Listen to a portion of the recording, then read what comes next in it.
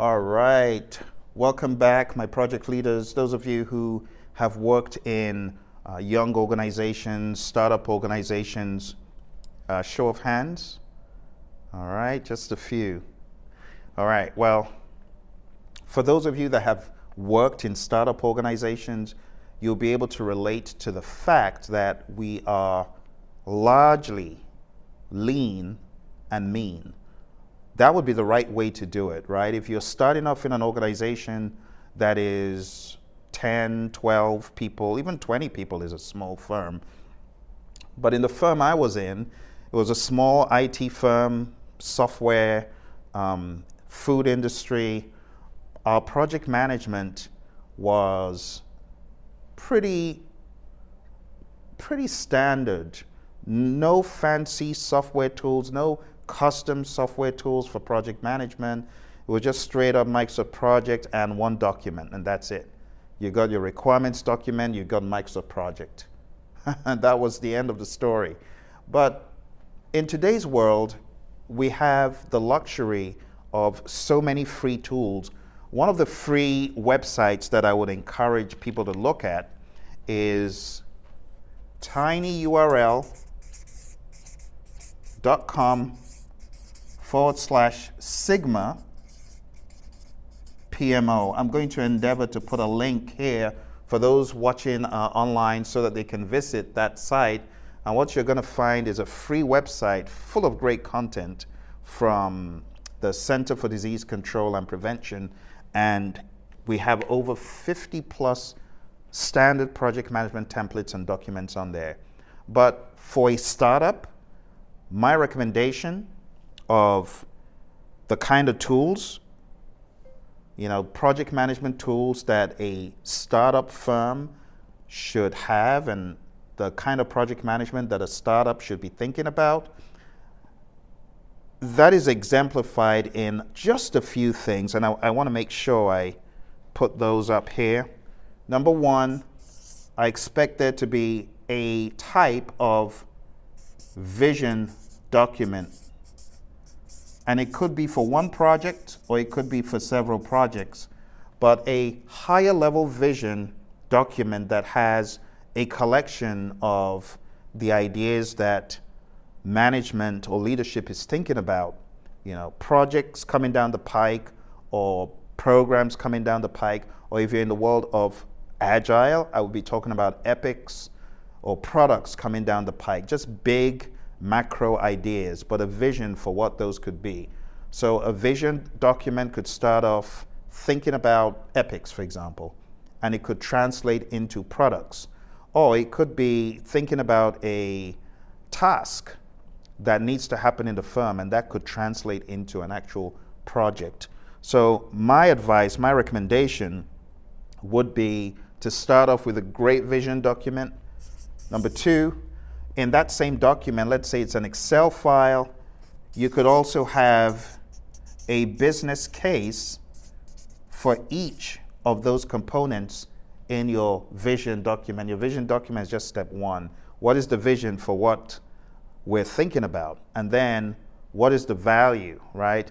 So you could have a couple of columns, one with a vision statement, the second one with the business case for whatever is being proposed, right? So it could be, here's the vision for the product, and here is the business case. Here's why we believe this should be authorized or put into existence. That's what we should be thinking about. And then when you're done with a business case, I would highly recommend possibly a different document or the same document for convenience.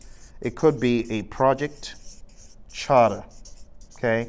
So all along, I'm talking about one document here, just following a vision, a business case, and then a project charter, and then another section or another document this time for what we could call a project management plan. And I'm going to put an image of the project management plan. I'm going to put a link to the website, actually, not just an image, but I'll give you a link to go directly to the CDC and take a look at this sample project management plan. Brilliant. It's really, really awesome. I had a student who was given this tall order in a company, medium-sized company, not even a startup. And this individual was asked to assist, actually spearhead the setting up of a PMO, Project Management Office. And this individual went to the CDC site, said, Phil, I've forgotten that site, send me the link. I sent him the link. He goes there, he pilfers all of the tools, all of the documents, and he changes the logo to their company logo. And you can imagine what happens. He's now a hero, he's a legend. You know, they're bowing down to him and saying, almighty PMO manager, and giving him a promotion. So go on down to this site and you'll be amazed. A treasure trove of stuff. And if you're a U.S. citizen or U.S. person, taxpayer dollars, are you kidding me? You wouldn't use that? I would bill for that all day. I don't begrudge him and I celebrate his success. A lot of times we don't creatively use resources, so we want to start from ground zero and from scratch. Don't. So if you're in a startup, this will be a great place for you to start. A vision, a business case, project charter. You can actually find a project charter on the CDC site as well. And a project management plan that goes into the high level of scope, right? Schedule. And then you can go into more details regarding these depending on the project. But a lot of startups have small projects. Some have big ones. But if you've got a small project, start off with at least a medium level of information. You don't need to go all the way down to granular levels because it might be redundant. But begin with a medium level of scope, schedule, cost, quality, resources, resource information, right? So you should always be thinking, how are we going to do this? How are we going to manage scope, schedule, cost, quality, resources, communications, risk, procurement, stakeholder? And then when you've decided how you're going to manage it, then begin to put some more meat on the bone. What is the scope? What is the schedule? What are the timelines? What is the start and the finish? How much is each task, or even how much is the project as a whole? In our startup, we had a bucket of money for each project, and we didn't fit it into tasks or subtasks or high level. We just had, here's the budget, just make sure it doesn't go over. But there are more proactive ways and sensible ways of doing that. So in my mind, if you have at least phase chunks for short projects, and then for longer projects, go into the details of the tasks, you'll be good. All right, so the project management plan, and really the next big thing is the reporting, right? In a startup, just 5 things: the vision document, the business case, the charter, the project management plan, which contains, integration, scope, schedule, cost, quality, resources, communications, risk, procurement, and stakeholder stuff. And last but not least, reporting on the project. I like using a 4UP report, right? And what I have here is the issues, the risks, the key decisions, and the milestones, right? IKRM. If you have those, issues, risk, key decisions, milestones, you present that to management, you get some good traction in the meetings to discuss, you're going to be in business. All right, now if you're in the agile world, again, the vision is important.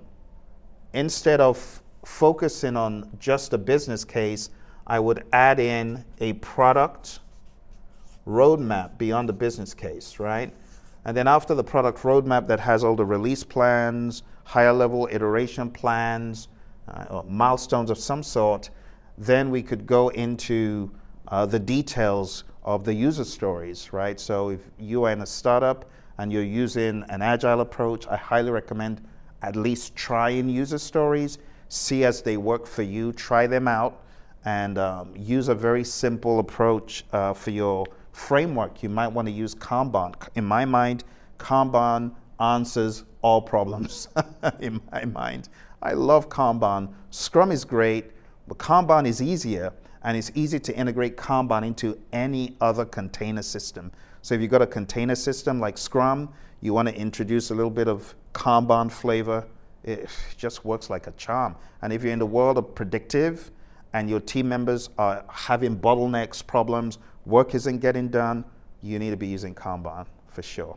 All right, so I hope this is of help to you. Those of you who are startup people, you're wondering how far do I need to go? To be quite honest, it's not about the tool. It's all about how you use it. It's all about how you interact. Remember, the Agile Manifesto says individuals and interactions should be valued over processes and tools.